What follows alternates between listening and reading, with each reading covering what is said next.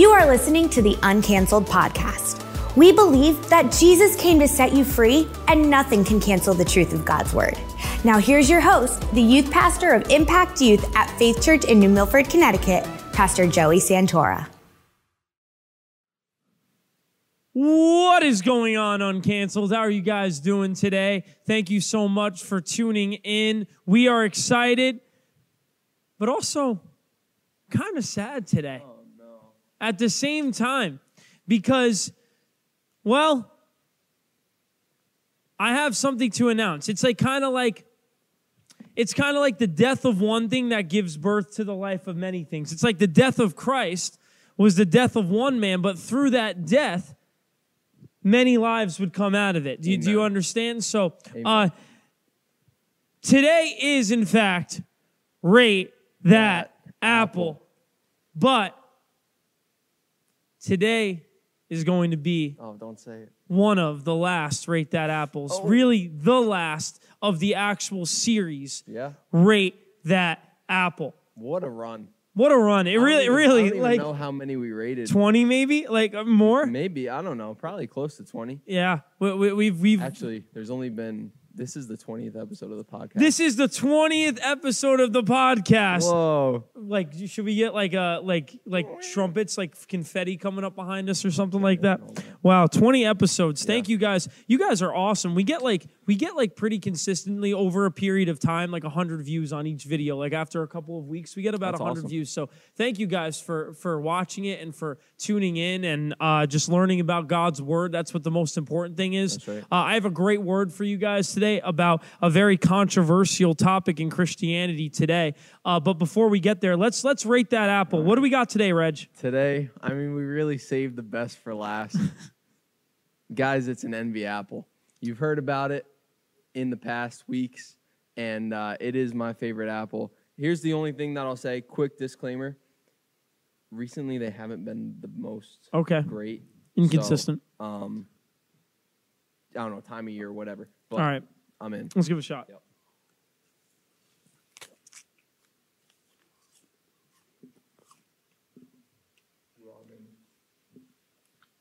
You mean like the skin is a little bit different? Well, I'll tell you this, right? It's still a great apple. I enjoyed that first bite. That was a solid first bite. The thing that gets me about about an envy every now and again, if you don't get it from the right place, or if it's not the right time of year, the skin can get a little bit of that waxiness going on. Here's what I'll tell you. Yeah. If you can get it from Costco, Costco has the best. Costco has the best envy apples. I don't understand. Whenever he brings me an envy, it's like way better These than are any. Not from Costco. Yeah, because they don't have them anymore.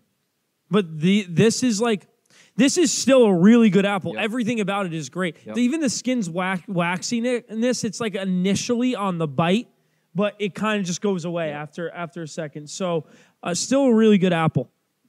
For me, I'm not rating this particular apple, but I'm rating the envy apple in all of its greatness, and I'm giving it a 10 because it's my perfect apple. Envy apple for me is probably a 9.5. It's a really great apple.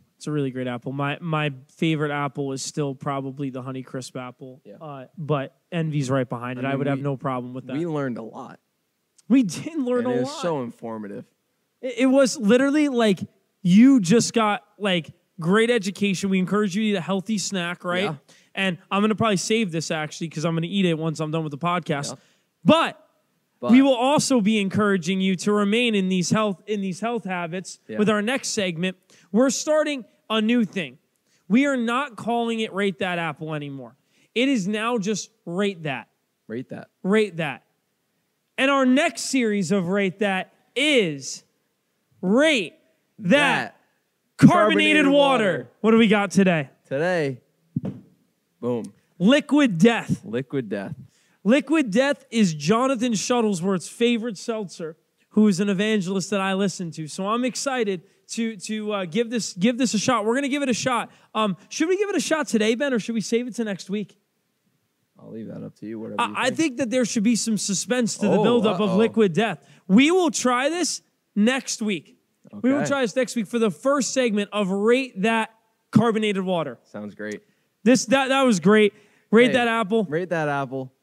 Thank you. Thank you. Thank you. You were good to us. If you want to drop in the comments, thank you to rate that apple. That would be great. How many pastors do you know that have a podcast that rate a food or a drink before they do a teaching of God's word? But more should. Come on, more should, man. Like Jonathan Shuttlesworth, if you're ever watching this, man, you should really do a rate that like carbonated beverage, because you're always drinking a Monster, Red Bull, Liquid Death. If he was watching this, he'd be like, who's this guy telling me what I should do? Anyway, today I have a very serious matter to discuss with you after a very not serious thing. Well, depends on who you talk to, right? But I have a very serious matter to talk to.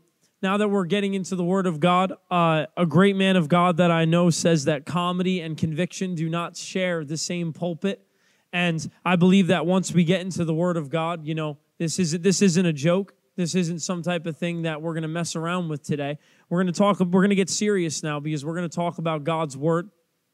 And there's a movement in Christianity that is very popular now. It is called the Hyper Grace movement. The Hyper Grace movement. The Hyper Grace movement. Hyper Grace, I'm going to define it for you real quick. Hyper Grace teaches that all sin, past, present, and future, is already forgiven. Therefore, there's no need for believers to ever confess or repent of their sin, since it is already forgiven.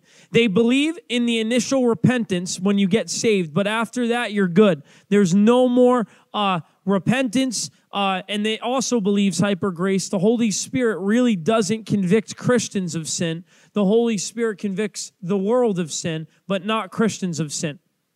It's popular in this teaching to say that anyone who disagrees with the mindset that I just said is Pharisaical or legalistic. Or in other words, the person is excessively follows the rules out of religion instead of a true relationship with Jesus Christ. So this is the teaching of Hyper Grace that is out there today. And here are the results of Hyper Grace. Hyper Grace leads to these ideas. There is no need to repent because we're already forgiven. You repent when you give your life to Christ, but after that, there's no need to repent of sin. We're not under the law, but under grace. Therefore, we can kind of just do what we want. Nobody would really come right out and say that, but that is what it promotes, and that is the result of Hyper Grace. There's a great book out, and now, disclaimer, I don't agree with everything that this man teaches, but I do agree with his perspectives on this book, and I think it's a great book. It's by Michael L. Brown. It's called Hyper Grace. Hyper Grace. I'm through a couple chapters of the book, and I've learned some stuff already, and I'm going to keep reading it.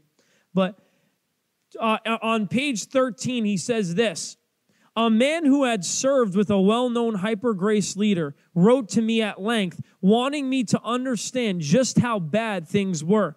Here's what he said: I heard more F and S words in that movement than anywhere else in my entire life. After all, you're legalistic if you ever tell someone to not do something, because their argument is grace only empowers us to do things. It never tells us to not do things. That's legalism, or do Christianity, as they called it. So that's really bad. This popular Hyper Grace teacher, I don't know who it is. It doesn't say who it is, and I applaud Michael L. Brown for not just coming right out and trying to assault people and stuff. He's just trying to get to the truth of God's word. And I'm not against ever saying someone's name, but in this context, I think it was appropriate. And he mentions that this person that was in this Hyper Grace movement, that these people that they're swearing up a storm all the time, but if you, God forbid, you say, hey, you really shouldn't swear, that is legalistic or Pharisaical or do Christianity. Do Christianity, like poop, like doo-doo, like what is that? Like, that doesn't even make sense to me. But anyway, it's like, some type of do Christianity, or it's wrong. And it leads to this idea that, whoa, don't tell me that my sin is wrong. Don't tell me I'm doing something wrong, because I'm under grace. I'm under grace. And therefore, my sins are already forgiven, past, present, and future. Well, to be quite honest with you, I don't really care what a movement says. I care what the Word of God says. I care what the Word of God says. Even if the circle of people that I run with Pentecostalism, if they say, something and I don't think it's in line with God's Word, I don't really care. I don't run with a movement. I run with the Word of God. That's what I do. What the Word of God says is final. So, what does the Bible say concerning hyper grace? Let's start with this. What hyper grace has right? Let's start there. What does hyper grace get right? Let's go to Romans chapter 3, verse 22. Hyper grace gets this right. The Bible does in fact teach that when we accept Christ, we're right with God. The Bible in fact teaches this principle. Romans 3, verse 22. It says, we are made right with God by placing our faith in Jesus Christ. And this is true for everyone who believes, no matter who you are. For everyone has sinned and we all fall short of God's glorious standard. Hyper grace indeed gets the idea right that when we accept Christ, that we're right with God. You are 100% right with God when you accept Christ Jesus as your Savior. Romans 5:1. It says, therefore, since we've been made right with God, or made right in God's sight by faith, we have peace with God because of what Jesus Christ our Lord has done for us. When you accept Jesus Christ, you are right with God. 100% right with God. So yes, they get that part down, 100% right with God.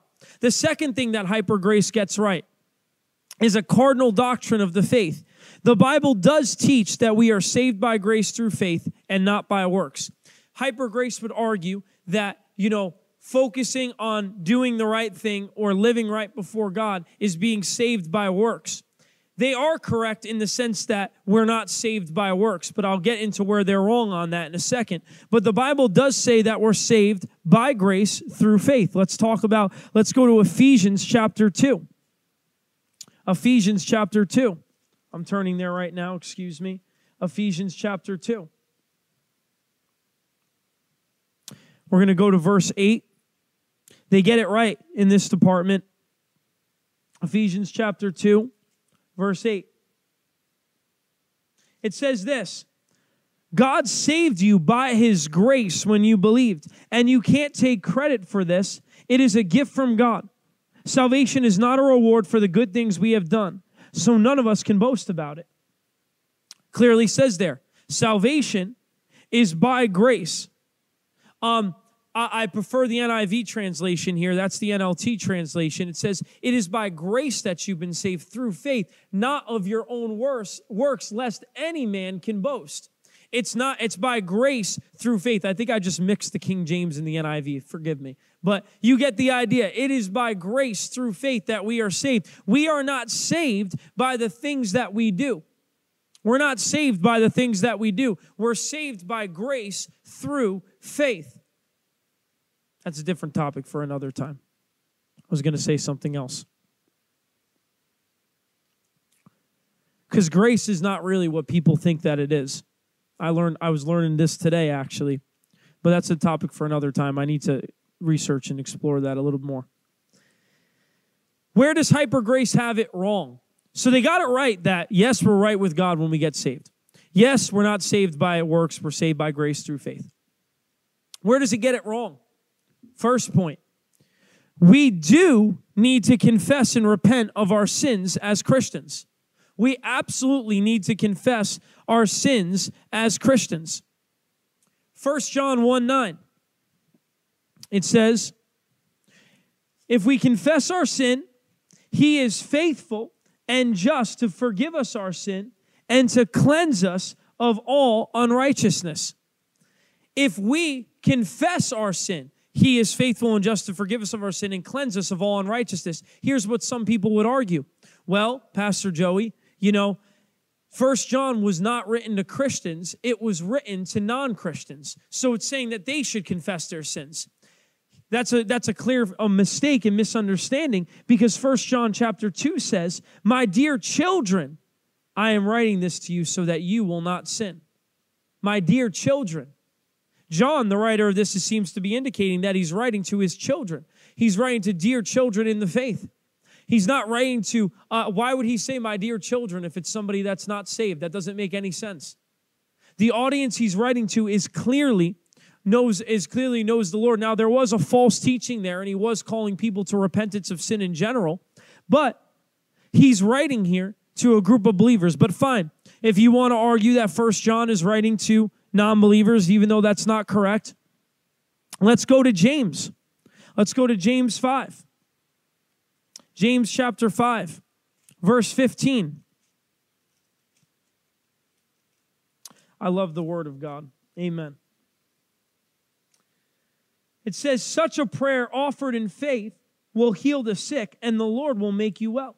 And if you committed any sins, you will be forgiven. Confess your sins to one and each other and pray for each other so that you may be healed.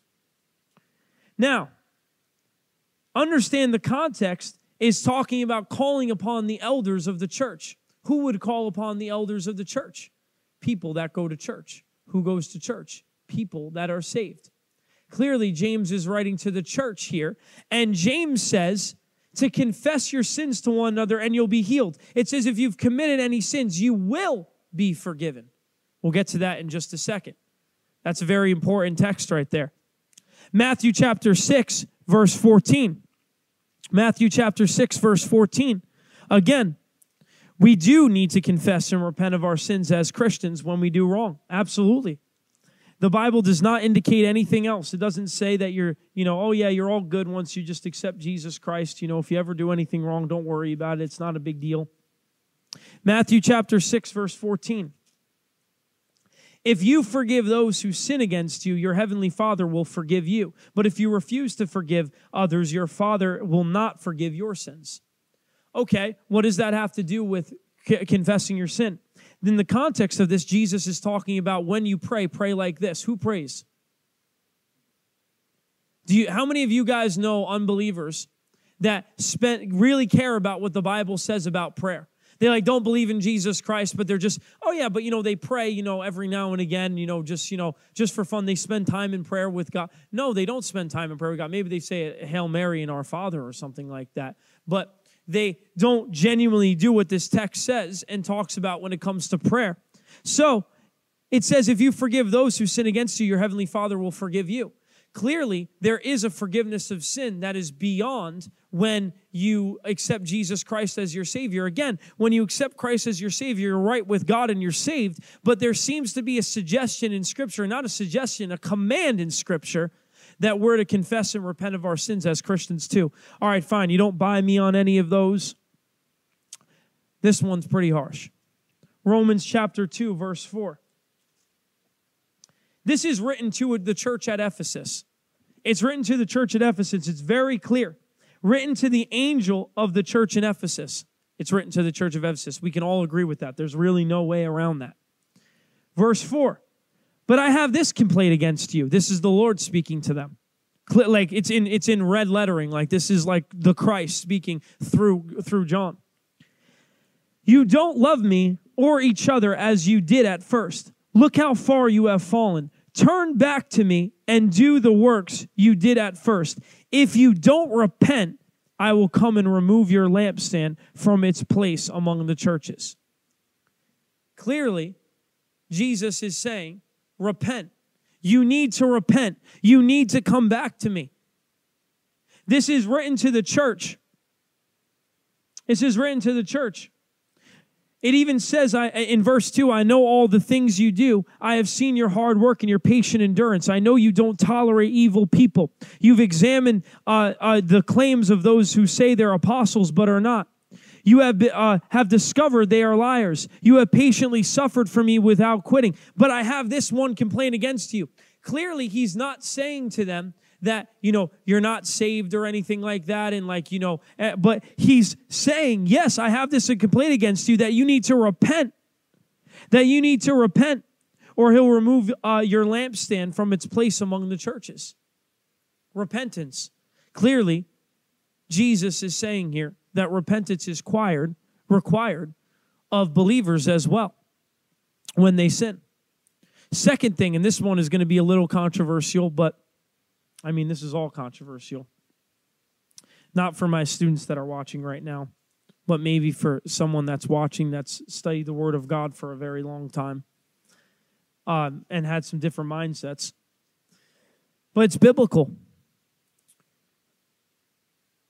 All sin is propitiated for, but not automatically forgiven without repentance.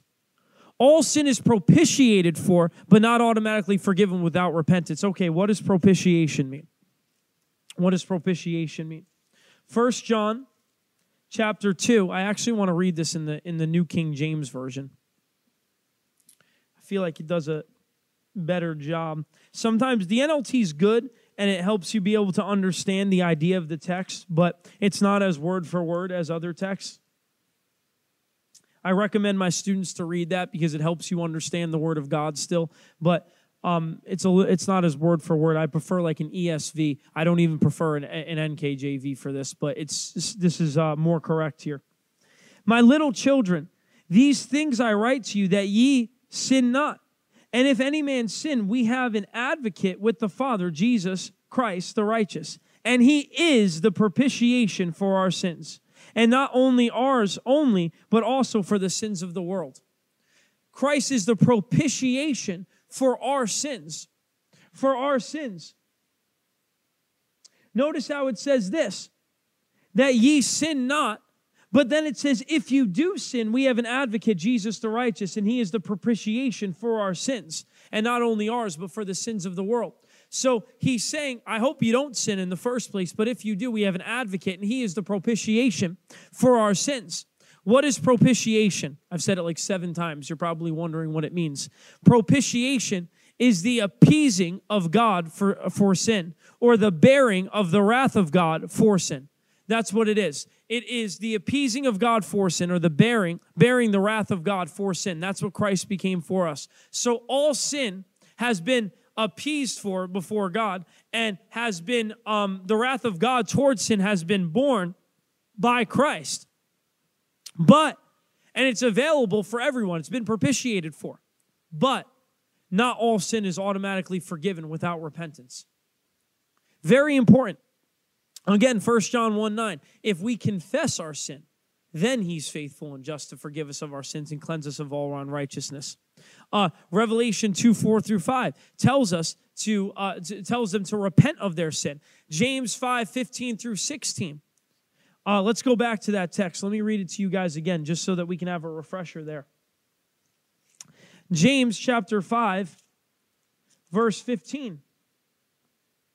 Such a prayer offered in faith will heal the sick, and the Lord will make you well. And if you've committed any sins, you will be forgiven. Again, forgiveness seems to happen for believers as well. It's not just for unbelievers. The scripture shows us that believers repent as well. Sin is not just automatically forgiven. Our past, present, and future is not forgiven.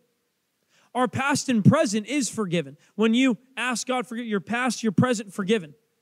But, like up until that point. But if we sin or do something wrong, we still need to repent. We still need to go to God and say, Lord, I confess my sin to you. And next week, I'm excited for this. I'm not going to guarantee it, but I think this is what the Lord's putting on my heart for next week. I had a conversation with a friend, and they showed me seven signs of genuine repentance in the scriptures. It's powerful. I'm excited about that. It's going to be good. But we'll get into that next week. But understand this, that we need to repent. True repentance is a decision to turn from sin. You're fed up. You're disgusted with sin, and you don't want to mess with it anymore. You're like, I am very serious. I don't want to sin anymore. I do not want to sin anymore. And you make a decision to turn from sin. Genuine repentance is not, I feel sorry about what I just did. I just feel sorry about it, and I hope that, I'm sorry, like I feel, yeah, I'm sorry, yeah, I feel icky or whatever. Okay, I hope it's better now. That's actually not the fullness of genuine repentance. I'll show you exactly what I mean. I'll prove it to you. 2 Corinthians 7:9. Yet now I am happy, not because you were made sorry. Whoa. not because you were made sorry, but because your sorrow led you to repentance, for you became sorrowful as God intended, and so you were not harmed in any way by us. It's not just the I'm sorry part. It's the sorrow leading to repentance. What is repentance? It is a turning away from sin. Sorrow is, you go, man, I do feel really bad about this. Okay, that's good. Godly sorrow. You feel, I feel, sorrowful about what I did. But it's not just I'm sorry and I'm going to go down to the altar so I feel better about myself. That's not repentance. Repentance is I came down to the altar, I feel sorry about what I did, and I am disgusted with this, and I never want to do it again, and I'm turning my back on it today. That is repentance. That is repentance. If someone told you that, come down to the altar and just tell God that you're sorry and, it will all go away and stuff, there's truth in that yes, there's sorrow, but that sorrow needs to lead to a repentance where you turn your back on sin. I'm done. I'm out. I'm done. I have no interest in doing this sin anymore. That is godly sorrow that leads to repentance. And that's what you need in your life. That's what we need when we do something wrong. I know, man, when I didn't fully understand this or fully get this at one point, and I didn't understand the doctrine of it when I really came to this point. But dealing with sin in my own life, going through Bible college, God just cutting things out of my life. There came a point where I had to say, I'm disgusted with this thing. I hate this. And I said, I'm done. I'm done. I'm turning my back on sin. And that's what you need to do today. You need to say, I'm done. If you came down to an altar one time and you just felt really bad and cried your eyes out the entire night, and then you left the altar, my question, did you make a decision to repent? I'm turning my back on sin. There's a text that's in Hebrews. It says that Esau, that he wept and wept, but repentance was not granted to him. Interesting. Why wasn't repentance granted to him? He needed to actually make a decision to turn his back. I'm done. It's over.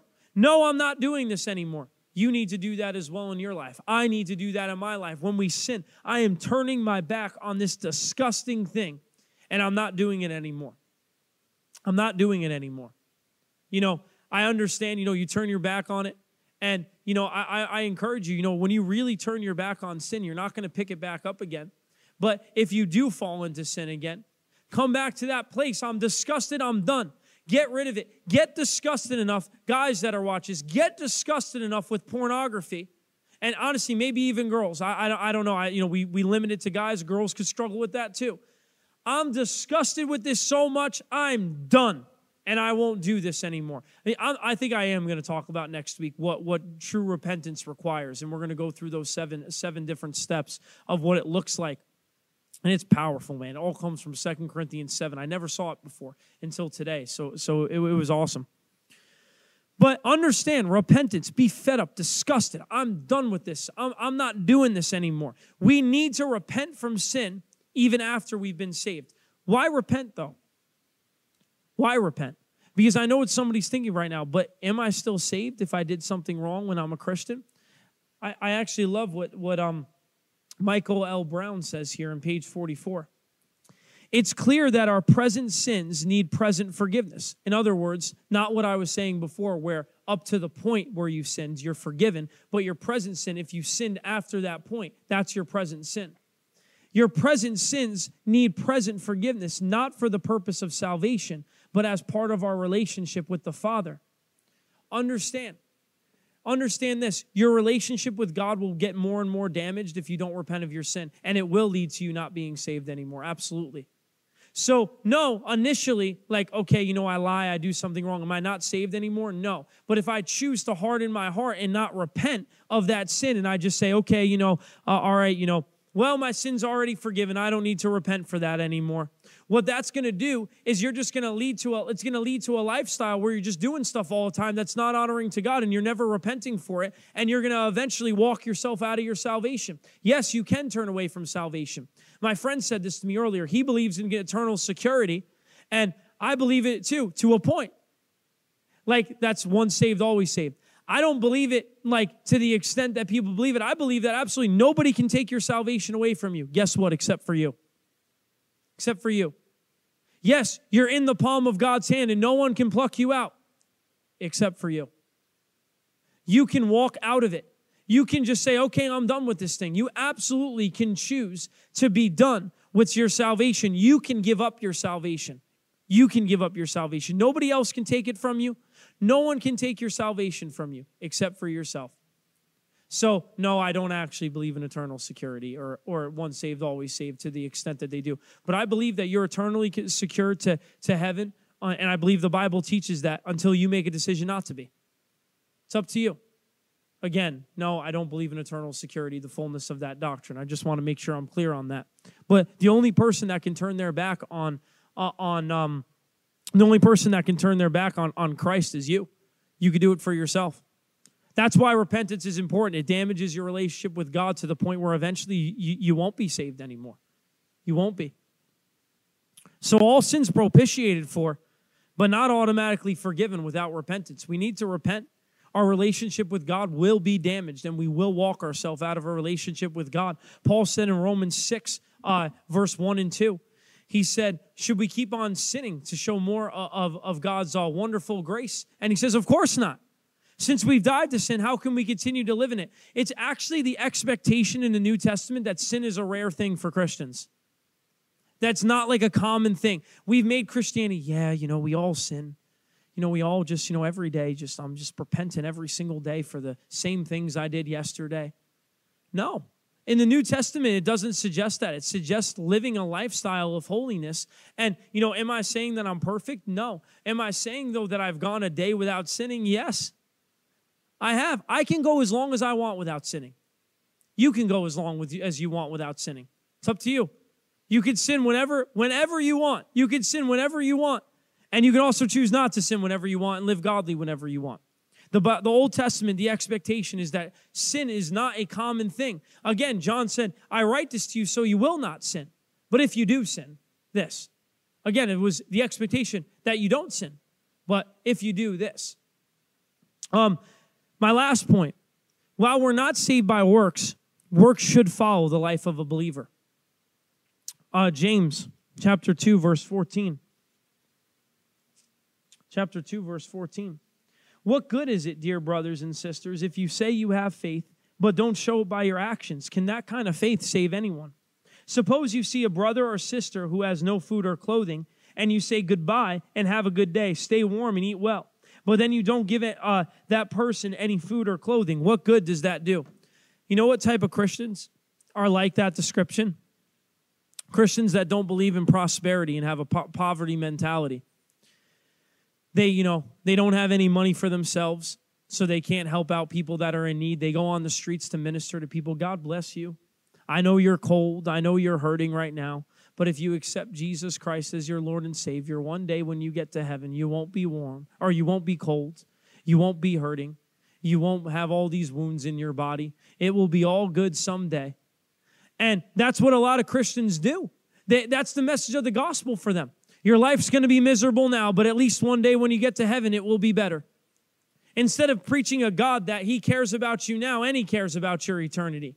That, there are present sufferings while we're in this life. That, there might be a difficulty that you may face in your life, but God's power can bring you through it in this life and in the life to come.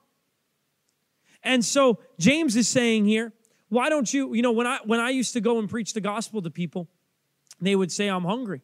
You know what I would do? Oh, well, hunger and thirst for righteousness, brother. And, one day, when you get to heaven, it will be all right. And, your hunger will be... No, I don't say that garbage to them because they don't understand spiritual things. We speak to them like they should understand spiritual things when they're not even saved. Someone that's not saved cannot understand spiritual principles. So what do I do instead? I say this. I say, let me get you some food real quick, and then I'm going to tell you about my friend Jesus Christ. So what do? I walk them to a food truck, or I, walk to the grocery store. I say, stay right here. I'll be back. I go and I buy them food. I hand it to them. I say, can I preach the gospel to you now? Almost every time they're like, yeah, go ahead and tell me. Why? Because I met their actual need that they had at that moment. And I did a work in that moment. And now their hearts are open up to hear the gospel. But anyway, what I'm saying here with James is, if you say you're a Christian but you have no fruit, how could you really be a Christian? If I say I'm an apple tree but I don't produce apples, how can I be an apple tree? Doesn't make any sense. Jesus says, abide in me and I'll abide in you and you'll bear much fruit. Christians need to bear fruit. Christians need to bear fruit. And so, no, you're not saved by that. That's not the initial thing that gets you saved. You're not doing anything to be saved. But as a result of your salvation, you should be bearing fruit. Think about it like this. The tree itself, let's say that the tree, it's planted by someone else, but then the tree springs up and bears fruit, right? So God, in a sense, is planting that tree and you're planting the seed in your life, and then you're growing and you're producing fruit. Maybe not the best analogy, but a good idea of understanding what's really happening. It's God's giving you the power to be able to have faith. You receive the gospel by faith. It's your choice. I believe, I'm an Arminian. I'm not a Calvinist. I believe that, we choose to be saved. It's up to you to be saved or not. That God does the work on the inside of us, brings us to the point of salvation, and we either accept or reject the gospel. And so we accept the gospel. God gives us a measure of faith to accept the gospel by grace through faith. But then after that, if that conversion was genuine, then you should have works, because faith without works is dead. Faith without works is dead. Faith without works is dead. Hyper grace. Hyper grace. It's not a proper teaching of the Bible. It's not a proper teaching of the Bible that our sins are forgiven, past, present, and future already. Our sins absolutely have a solution, past, present, and future. When you give your life to Christ, your sins up to that point are absolutely forgiven. But when you sin, you need to confess your sin to get back in right relationship with God so that you don't drift from your salvation. If you don't confess your sin, again, you're going to drift further and further away from God. That's what's going to happen. So no, if you sin, you're not going to automatically not be saved anymore, but it will lead you further away from God. We have to understand proper Bible teachings, not these, just like, you can do whatever you want, because that's what hyper grace leads to. You can just do whatever you want, and it doesn't matter. People dropping F-bombs all over the place. Don't tell me that I can't say that. I'm not under the law, I'm under grace. Or I'm not under the old covenant, I'm under the new covenant of grace. Praise God. Yes, you are under the new covenant of grace, but grace, listen to this. Grace is actually the empowerment for you to live a godly life. Grace is really not unmerited favor. A lot of Pentecostals say, it's a position of unmerited favor, and I understand where they might get that from, but really it's the empowerment that you have in your life to live a godly life. So we're supposed to actually live a godly life. In the new covenant too. In the new covenant too, God expects holiness from his people. That's his character. So I hope this helped you today. Understand, God has so much grace for you. Grace is a wonderful thing. And here's the balance. I'm like wrapping up 3 times already. But here's the balance between the two. There's a gospel that just preaches no grace, and there's a gospel that preaches all grace. Hyper grace. Here is the gospel, the Bible. The Bible is, God has so much grace for us, and if we sin, we confess that sin, and he forgives us, just like that. So no, you don't have to do all of these different things to try and be forgiven once you do something wrong. I lie and I do something I shouldn't do. I lie, I cheat, I steal, I do something I shouldn't do. Lord, I realize that I'm wrong, and I hate that behavior, and I turn from that today. Forgive me, God. You know what? Done. That's it. It's done. No, you don't have to live the rest of your day. God, I hope that God really forgave me. Yes, he really forgave you, because if you confess your sins, he's faithful and just to forgive you of your sin and cleanse you of all unrighteousness. You don't have to beat yourself over the head once you give your life to, or once you do something wrong and repent. Once you repent, it's over. Once you repent, it's over. But you need to repent. You need to repent. I hope this teaching helped you guys today. God loves you very much. There's so much grace available for you in Christ Jesus. Anytime you do anything wrong, there is grace in Christ Jesus, but we need to repent. Hope this answered your questions. Drop something in the comments maybe. The comment section kind of goes quiet sometimes, so somebody hit me with a comment sometime. The only comment I got was terrible. It was somebody yelling at me for saying that gay marriage was a sin or something like that, and I was just well, that's what the Bible says, so I'm sorry. God loves gay people, though, too, and there's grace for them. Amen. I'm going to stop talking now because I can go on for a long time. I got another teaching next week that I'm excited to minister to you about repentance, as long as the Lord keeps leading me in that direction. God bless you. Hope to see you guys in Impact next week. Thank you for listening to the Uncanceled podcast. We hope you were blessed and encouraged by the teaching today. If you are between the grades of 5th through 12th grade, make sure to check us out in person at Faith Church in New Milford, Connecticut, every Wednesday night from 6:30 to 9 p.m. Be sure to tune in next week for another weekly podcast from Uncanceled. God bless.